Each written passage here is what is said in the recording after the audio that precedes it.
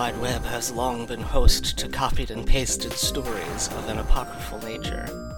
These stories came to be known as copypasta, and then the creepy variant emerged. Welcome to Creepypodsta, the Creepypasta podcast.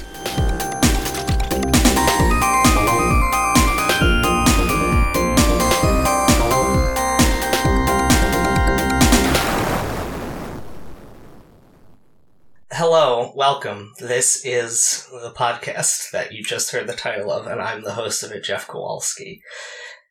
You don't have to tell me whether or not I say my name in the intro, because I know now that I do not, which is why I just said it there, because approximately 10 billion people started telling me that that's not true. I don't have that many listeners or people on the planet. This is a show where we like to discuss as works of individual art and also as cultural artifacts in a larger context, short stories that are distributed online and written usually quickly and for fun that are commonly referred to as creepypastas.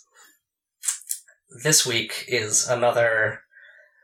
It sort of went viral in the No Sleep community as a story that people really liked because it was featured on the No Sleep podcast towards the end of season 9. I made a mistake last week, actually. I referred to the episode we were covering as the season 10 finale. I think it was just a mid-season break.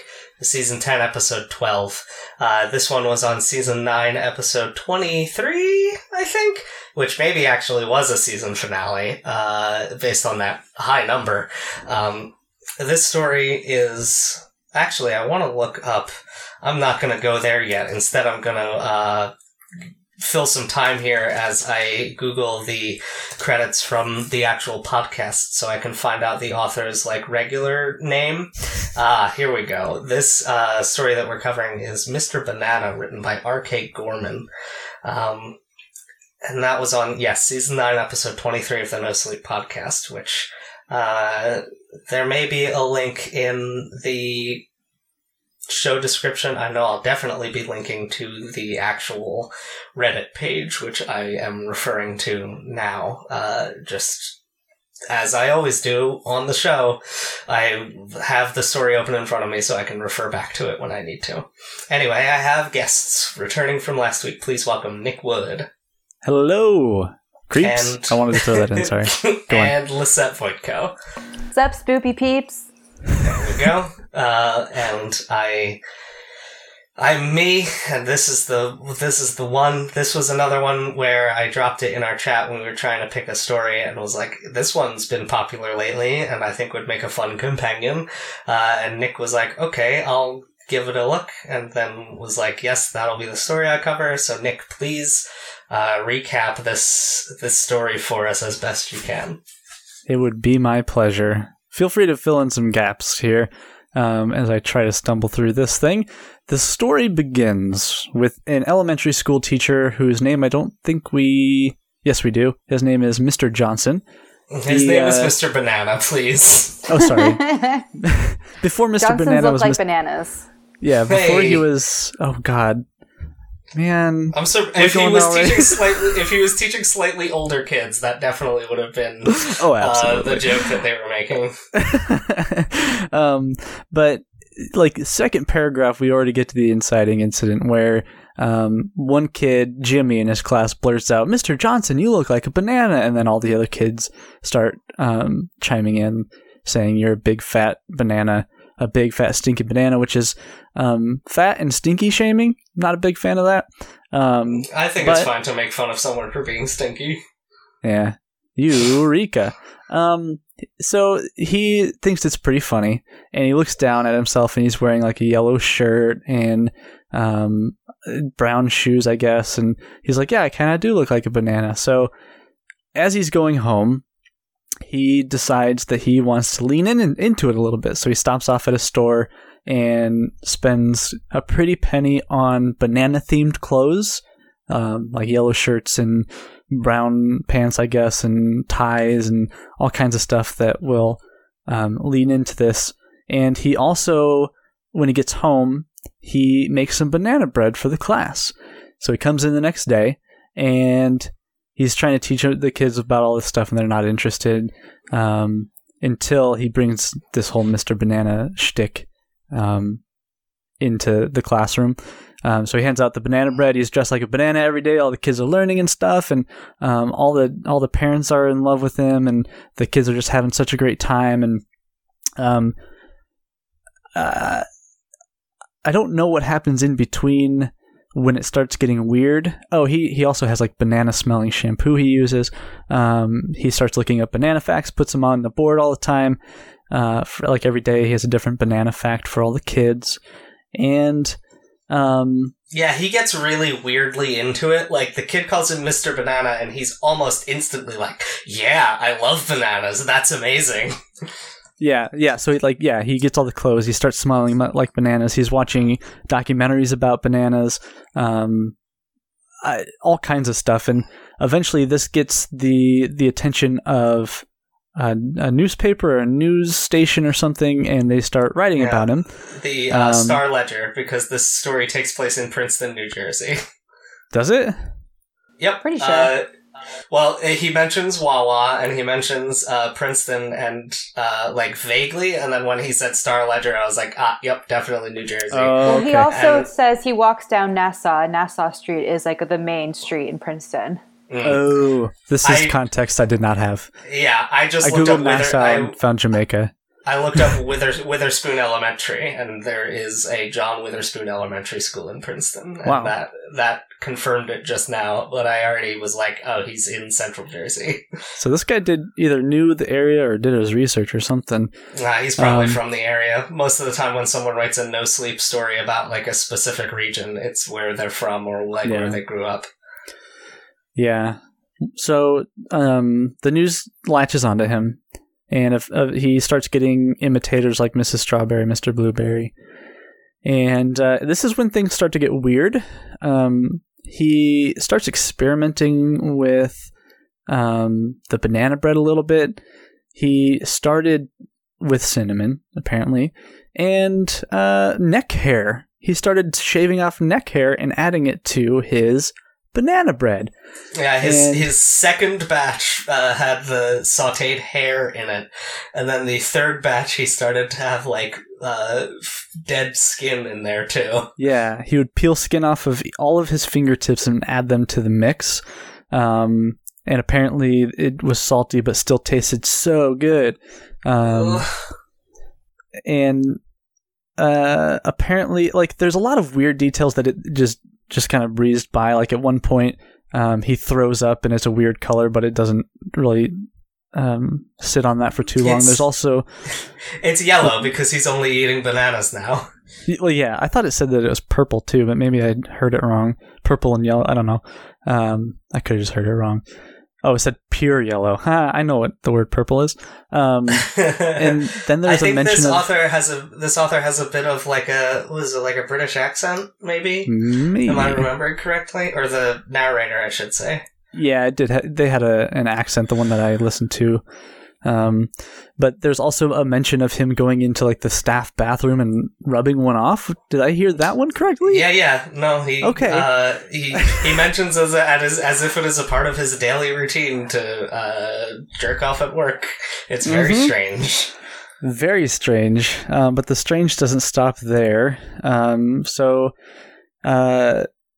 it just keeps going on, telling all these weird situations. They're learning about Confederate soldiers, and he Googles, did the Confederate soldiers eat bananas? Just weird details where, again, he's getting way too into it.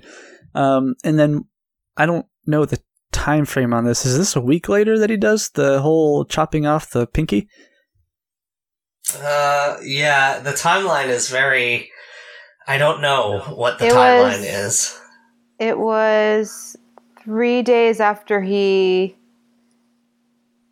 Googled if the Confederate soldiers ate bananas. So it was like the following week, I believe. Yeah, I think this whole story takes place over the course of 2 weeks, where he goes from like normal person to like blathering banana maniac. Yeah, he enters some severe psychosis. Also, this isn't important to the story, but he's seemingly obsessed with Big Bird, and I guess because he's yellow. Yeah. But he's not a banana, so I didn't really see that connection. He keeps watching the same episode of Sesame Street where Big Bird goes to school for the first time. Yeah. Also, Big Bird's like 4. He is. Like, all of the Sesame Street characters are like 4 years old, and they all have Well, parents. some of them are older, and they actually know Sesame Street characters started out as being older, and then they made them younger with the introduction of Elmo, so that younger kids could watch Sesame Street to get a handle on it. Mm-hmm. Yeah, I think Elmo's 3 and Grover is 4, and then Big Bird is also 4. Anyway, yeah, it's. I mean, that's the right age for Big Bird to be first going to, like, preschool or maybe early enrollment in kindergarten, so that makes sense. Yeah, but he's like 7 feet tall. That'd be weird. The thing that was weird about that for me is, like, I'm a huge Muppets fan, so, like, knowing that Big Bird is actually, like, a person inside the suit with their hand up in the air, like, manipulating the mouth. Yeah. And that's been, like, the same person playing that character for, like, 30-something years. He's, like, an old man now. His name is Carol Spinney. Like, I just think that it's interesting that this supposedly adult person almost began to, like, fetishize this children's character. It just adds to the creepiness. Just a side note on Sesame Street. My daughter is obsessed with it, and I was watching a behind-the-scenes thing, much like what you were describing about, like, they talk to all the puppeteers of the popular Sesame Street characters. Muppet performers. Sorry, Muppet performers. And I don't know if they can use. I don't know if they can use that term anymore, since Sesame Workshop is distinct from the Muppet franchise, which is wholly owned by Disney. So I don't know. That's true. The Sesame Street characters are actually technically not Muppets. Yes, I thought they referred to them as Muppets still, though. In my research, as far as I know, they don't use the term Muppet in any Sesame Street products. I don't know if they have any term for the human-looking puppets, but the other ones are all monsters, which I think is normal for Muppet canon. But it is normal. Yeah. I don't know if their official terminology for the performers would be Muppet performers anymore. Because that is a trademark of the Disney conglomerate. They might call them their friends. Like a Disney cast member thing to do. So I know someone who played Peter Pan at Disneyland, but he wasn't allowed to say I played Peter Pan. He had to say I'm a friend of Peter Pan. I see. So thinking, I'm wondering if they apply that same terminology in Sesame Street. Could be. I feel like their internal thing probably refers to them as costumed performers. Puppeteers, I think, would be appropriate, but who knows how this, like, branded corporate speak goes. Well, I know that this is totally off topic, but no, it's fine. The puppeteer thing, Jim Henson never he is a puppeteer. He said he was a puppeteer and this is what I do, but he wanted to be known for more than just the performing of the puppets. And that's why they kind of evolved all this language to kind of encapsulate that it was more than just, manipulating some foam and some rubber. I also feel I feel like Disney's the right company to have the Muppets. This is way random, but they're big into, like, keeping canon outside of a screen, and Jim Henson was way into that too. I feel like they're the right people to have the Muppets. Yeah, I don't know. I don't think that they've done a good job exploiting that that intellectual property, actually. I think that they could be doing a better job. I enjoyed the Muppets sitcom. I did not watch it after it was retooled before cancellation, but I did. Yeah, I didn't watch it after that either. I liked it. I thought it was enjoyable, but I get what people didn't like about it. I liked that first movie and didn't bother watching the second one. Second one wasn't bad. Yeah. Well, see, those are the two opinions. Not bad and so bad. So the fact that neither of you was like, it's good, makes me pretty solid that I didn't bother watching it. It's just strange because it's such an obvious thing. Like, why not just have it be like, just have a TV show and be making that thing all the time? It would be great. Anyway, what were we talking about? I don't remember. The Pinky. The Pinky. Let's get to the good part of the story. Sure. So he starts going nuts, and his banana bread just isn't good enough. And this feels weird, just like going flat to this. Anyway, so he decides that he wants to incorporate more of his flesh. So, again, as if this is just his normal routine, the paragraph starts off, "On Sunday night, I chopped off my left pinky and fried it in the skillet. Sliced it into tiny pieces and mixed it into the batter." I really enjoy that type of horror writing. It's just sort too of, calm. Yeah, where it's like mundane, where it just like, here's the thing that happened, and it's on its face horrible. So there we are. Yeah, let it do the talking. That's sort of my approach to horror writing, which I don't do very much of, but I contributed to my own horror anthology. Still available for purchase on Amazon or from weaponizedlanguage.com. It's called Unknowing, an anthology from beyond the veil. It's like just describing the things that happened in almost clinical terms as if they're boring. If the things are horrible enough, that is a very effective method. It's like Bret Easton Ellis, like American Psycho.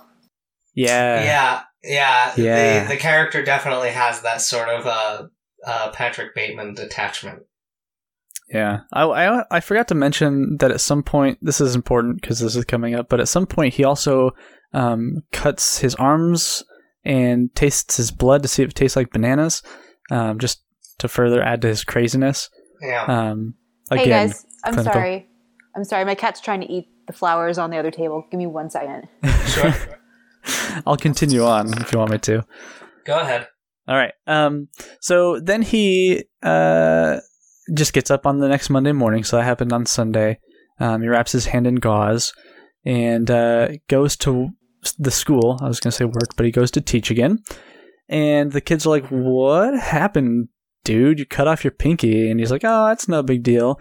And then they notice the cuts on his arms. And he's like, "Oh, it's all good. Let me go to the bathroom and clean up." So he goes into the bathroom.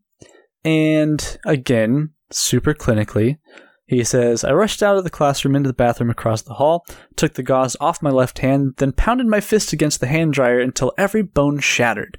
And that line I had to listen to 4 times before I was like his bones literally, like he just punched this thing until his bones were mush? Yep. Yeah. And that's when I started getting a little bit like, oh, God.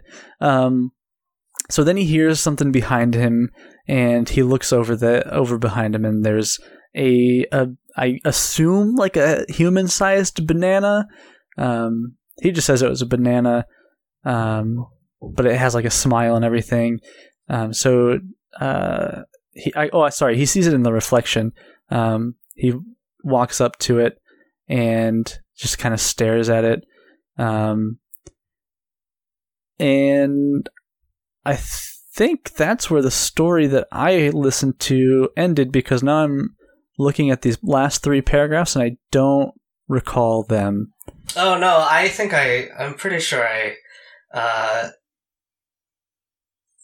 don't think he peeled himself in the podcast version. No, he did. Sorry, he presses lips against the glass. I remember that being the final line.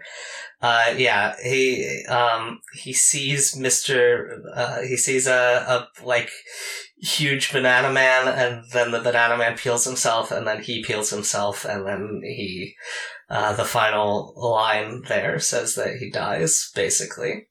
Oh, okay. So that's a lot different than the version that I listened to, where it just sort of abruptly end at him staring at a banana in a reflection. Oh, weird. So that was kind of anticlimactic. this is still pretty gross. He goes into some I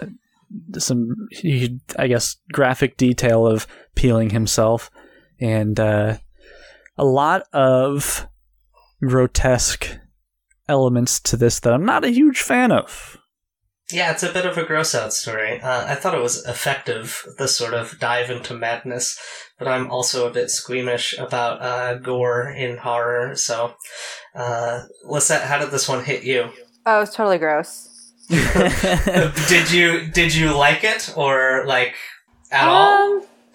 I would say I had a detached liking for it. Like if I think about it too much, then I start to get really grossed out. But if I view it through the lens of like, okay, what references or influences do I see here? So we talked about like the Bret Easton Ellis thing. I kind of felt like it was a cross between like The Fly, the Jeff Goldblum Fly. Oh, sure, yeah. Yeah. When he peels himself. And yeah, like he's like saving bits of himself and like putting it on the bathroom shelf. Yeah. And I also... there's a bit of that. Go ahead, sorry. No, I was just saying, yeah, there's a bit of that. You can continue. Oh, yeah, there was totally a bit of that. Haha, no pun intended. There was also a shade of, like, the Evil Dead remake in here for me. Ooh, man, I love that movie. It's my favorite Evil Dead movie. Hated that movie. I haven't seen it yet. I've only seen it once, and I will probably never watch it again because it's one of the grossest movies I've ever seen in my life. I went to see it when I was hungover, and it was just... Mistake number one. So painful. Yeah, like, the Evil Dead franchise is popular for sort of gross out, but, like, in a really exaggerated way. Like, Ash is fighting at the end of Evil Dead 2, like, this giant snake centipede monster that has, like, a human face on it. And it's, like, gross, but, Evil Dead 2013, gosh, it uses almost entirely practical effects, and even with the aid of computers, I don't know how they accomplished some of the gore effects in the movie. Like, one of the characters cuts their face off with broken glass. Yes, that's what I was thinking of here. I was thinking more of the other character who uses one of those, electric turkey carvers to cut her arm off. Oh my god. Oh my god, do you remember what she said after she did that? That line will always stick with me. She was I don't remember the line. I just remember it's like mostly off and dangling by just the skin, and it's so gruesome. Well, what was the line? I feel so much better now. Oh god. Yeah, the movie is the movie is like Star Wars for horror in how strong the special effects work is. It's, like, incredibly good special effects work. But if you're going in looking for maybe a movie where nice things happen to good people, don't watch this one. Oh, yeah, so at your own risk, man. Yeah. Yeah, I've been waiting for the main character. I don't want to watch Ash vs. Evil Dead until I know for sure that Mia from the remake will show up on the show as a character, but I don't think she ever will, unfortunately, because nobody likes that movie. It was, so I felt shades of that in this. Mm-hmm. Just like that kind of like unshrinking, unflinching gore. You're kind of just like forced to witness it. Uh-huh. So, to answer your question from like 5 minutes ago, I didn't like it, but I also liked kind of the influences I felt I could detect in it. Also, this one has an urban legend sort of feel to it. There was a teacher, and I don't remember what state, but if you like Google this, he was arrested for giving the kids cookies that had his own bodily fluids in it. I guess I'll add this to my Google search history. Yeah, maybe that was sort of the kernel of inspiration for the story. I would wonder, honestly. Yeah, because it's a weird one because it doesn't seem like an obvious thing for horror, and I think what I like most about it is that it does not make the obvious choices you would expect a story to make. There's nothing inherently gross about bananas. You wouldn't expect someone obsessed with bananas to be the subject of a gruesome horror story, but, like, it is. What would you have expected? I'm curious. You mentioned like what you would have expected. I don't know. Like maybe grosser food, like meat. Something less pleasant. Yeah, maybe a red fruit if we're gonna go for like stick with the fruits. I think like raspberries are a little grosser because they kind of look like blood and guts. Grapes. Or like more of a if we're gonna stick with the banana, maybe more of a psychological horror of him becoming obsessed with this image and not delving as deep into the body horror stuff. So it was an interesting. I didn't expect the turn once the turn happens.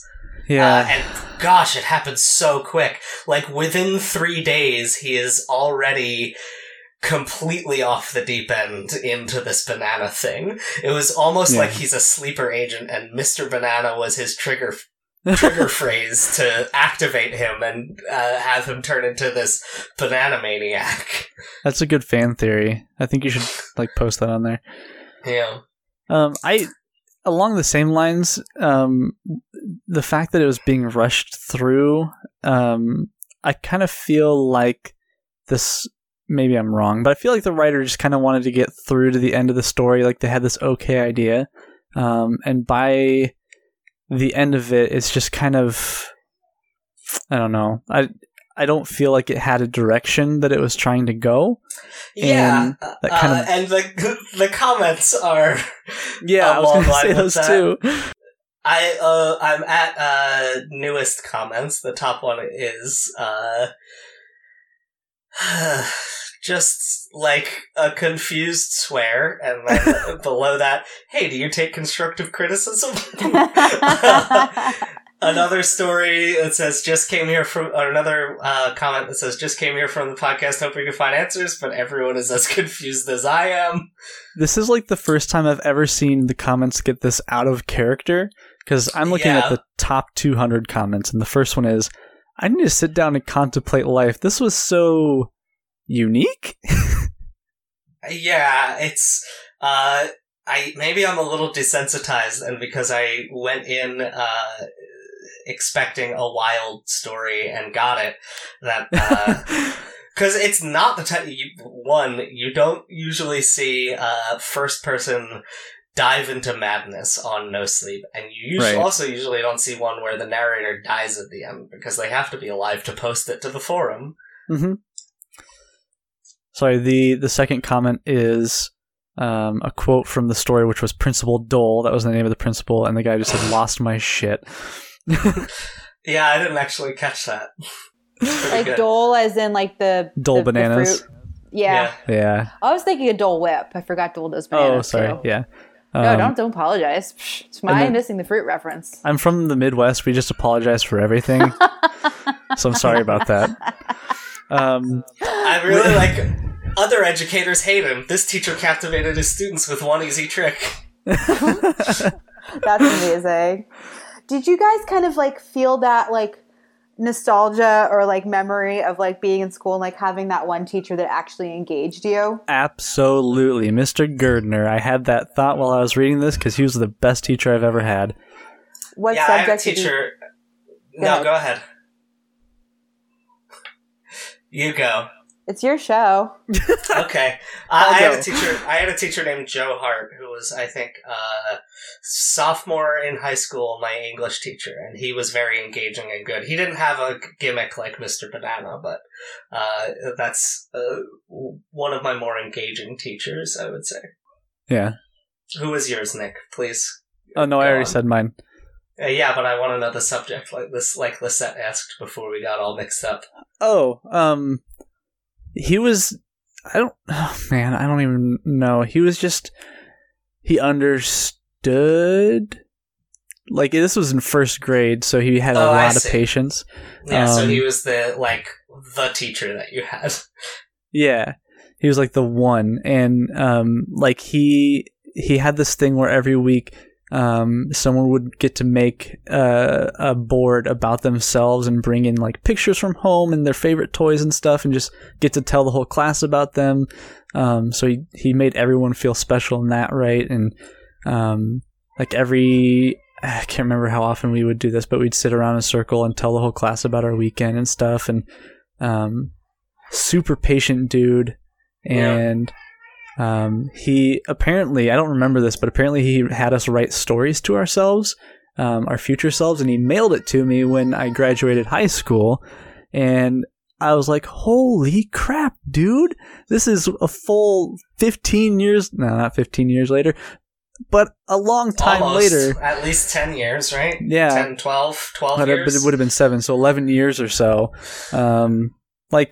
It's just dedication. And he went on to become a principal of a school in our city. And people that I ran into in high school that are 3 years younger than me knew him for being the principal of their school.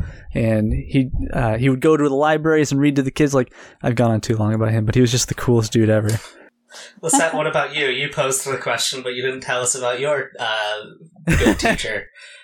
So I had an AP English teacher my senior year of high school, and he was incredible in the sense that like he felt like that teacher. They would kind of like teach you dangerous subjects, and he loved him for that. He would we would walk into the classroom, and he would walk in and he would just write sex in giant letters on the chalkboard. Like, so he was real. Today, yeah, he was like real. He kept it real. He was like because he taught English, obviously he was an aspiring novelist himself and like idolized Faulkner, and like I loved him, and I like worked so hard to impress him, like in our class discussions, like look at all these really profound things I can say about literature, right? And now you're a journalist, right? Well, I am a journalist now. But the story with this teacher goes south because yeah, and like I loved him so much, and he turned out to be a completely different person, and that's why I thought of him when reading the banana story. There was like a rumor when I was in school there that he was like having an affair with one of the other teachers, and that actually was true because he told me himself. Wow. Yeah, on online chat one day, like this was probably 5 years ago, we like reconnected on Facebook, and I was just like, I loved your class, and we were chatting back and forth, and he started hitting on me. Oh, okay. Oh no. Yeah, and then I was just like, oh, I really loved you, and now I can't anymore, and that's like a womp womp, and so that's why I haven't told you his name, and that's why I thought of him when I read this story. Oh. Unfortunate. I can't remember the names of most of my teachers, so the fact that I remembered Mr. Hart should tell you that he was good. But I did have, to kind of dovetail the story with a more positive one that's shorter, I had a great history teacher in high school who would do all the names of all the people in history, or he would do the impressions, of everyone, which was hilarious, and we loved it. So go Mr. Schmidt. Yeah, Mr. Schmidt. I had a Mr. Schmidt. I don't remember when or what he taught. Oh, I think he was my band teacher freshman year. Oh, I miss band. Name. Good teacher name. It's common, man. So do we have any other thoughts about Mr. Banana, or have we sort of juiced this banana for all it's worth? Do you juice? I guess you do juice. They're not a very wet fruit. I don't know of banana juice being a thing. I think you can put them in smoothies, but you don't just have bananas like as a juice. Yeah, I don't know what would happen if you put a banana through a juicer. Yeah, okay. You I don't know if I want to find out. Lisette, where can the people find you to interact with whatever work you produce? Yes. So I'm a journalist living in Brooklyn, and if you want to read my bylines or hit me up for any reason, LisetteVoitko.com, and my name is really difficult to spell and all that kind of stuff, so just hit the link below the podcast. Check me out. Nick, how about you? My name is also really hard to spell. It's got 7 O's, not in the order you think they would be in. I'm just kidding. You can find me. I got 2 podcasts. One is StrangerStillShow.com. We talk about science things that are fun, and Jeff's been on that show, so you can listen to that episode. And I do a cartoon review show with my dad, which is a lot of fun, called Limited Cell, CEL, and still kind of new, but it's really fun. That's all I got. You can find me on Twitter, J3FK, Instagram, JeffJK. Go to patreon.com /JeffJK if you want to support the show. Just $1 a month gets you 2 bonus audio pieces and a writing thing that I've written, usually a short story. I don't think I've done any nonfiction for there, but I've posted some comic book scripts, unproduced comic book scripts. Also, go to Facebook and join the Creepypodsta fan group where you can discuss horror or the show with other fans of the show. It's a good time. Come on. Yeah, some past guests are on there. You can suggest stories on there. That's it. That's all we have to say. That's everything about Mr. Banana. I pressed my lips against the glass. A cool breeze rushed to my core, and then I was gone.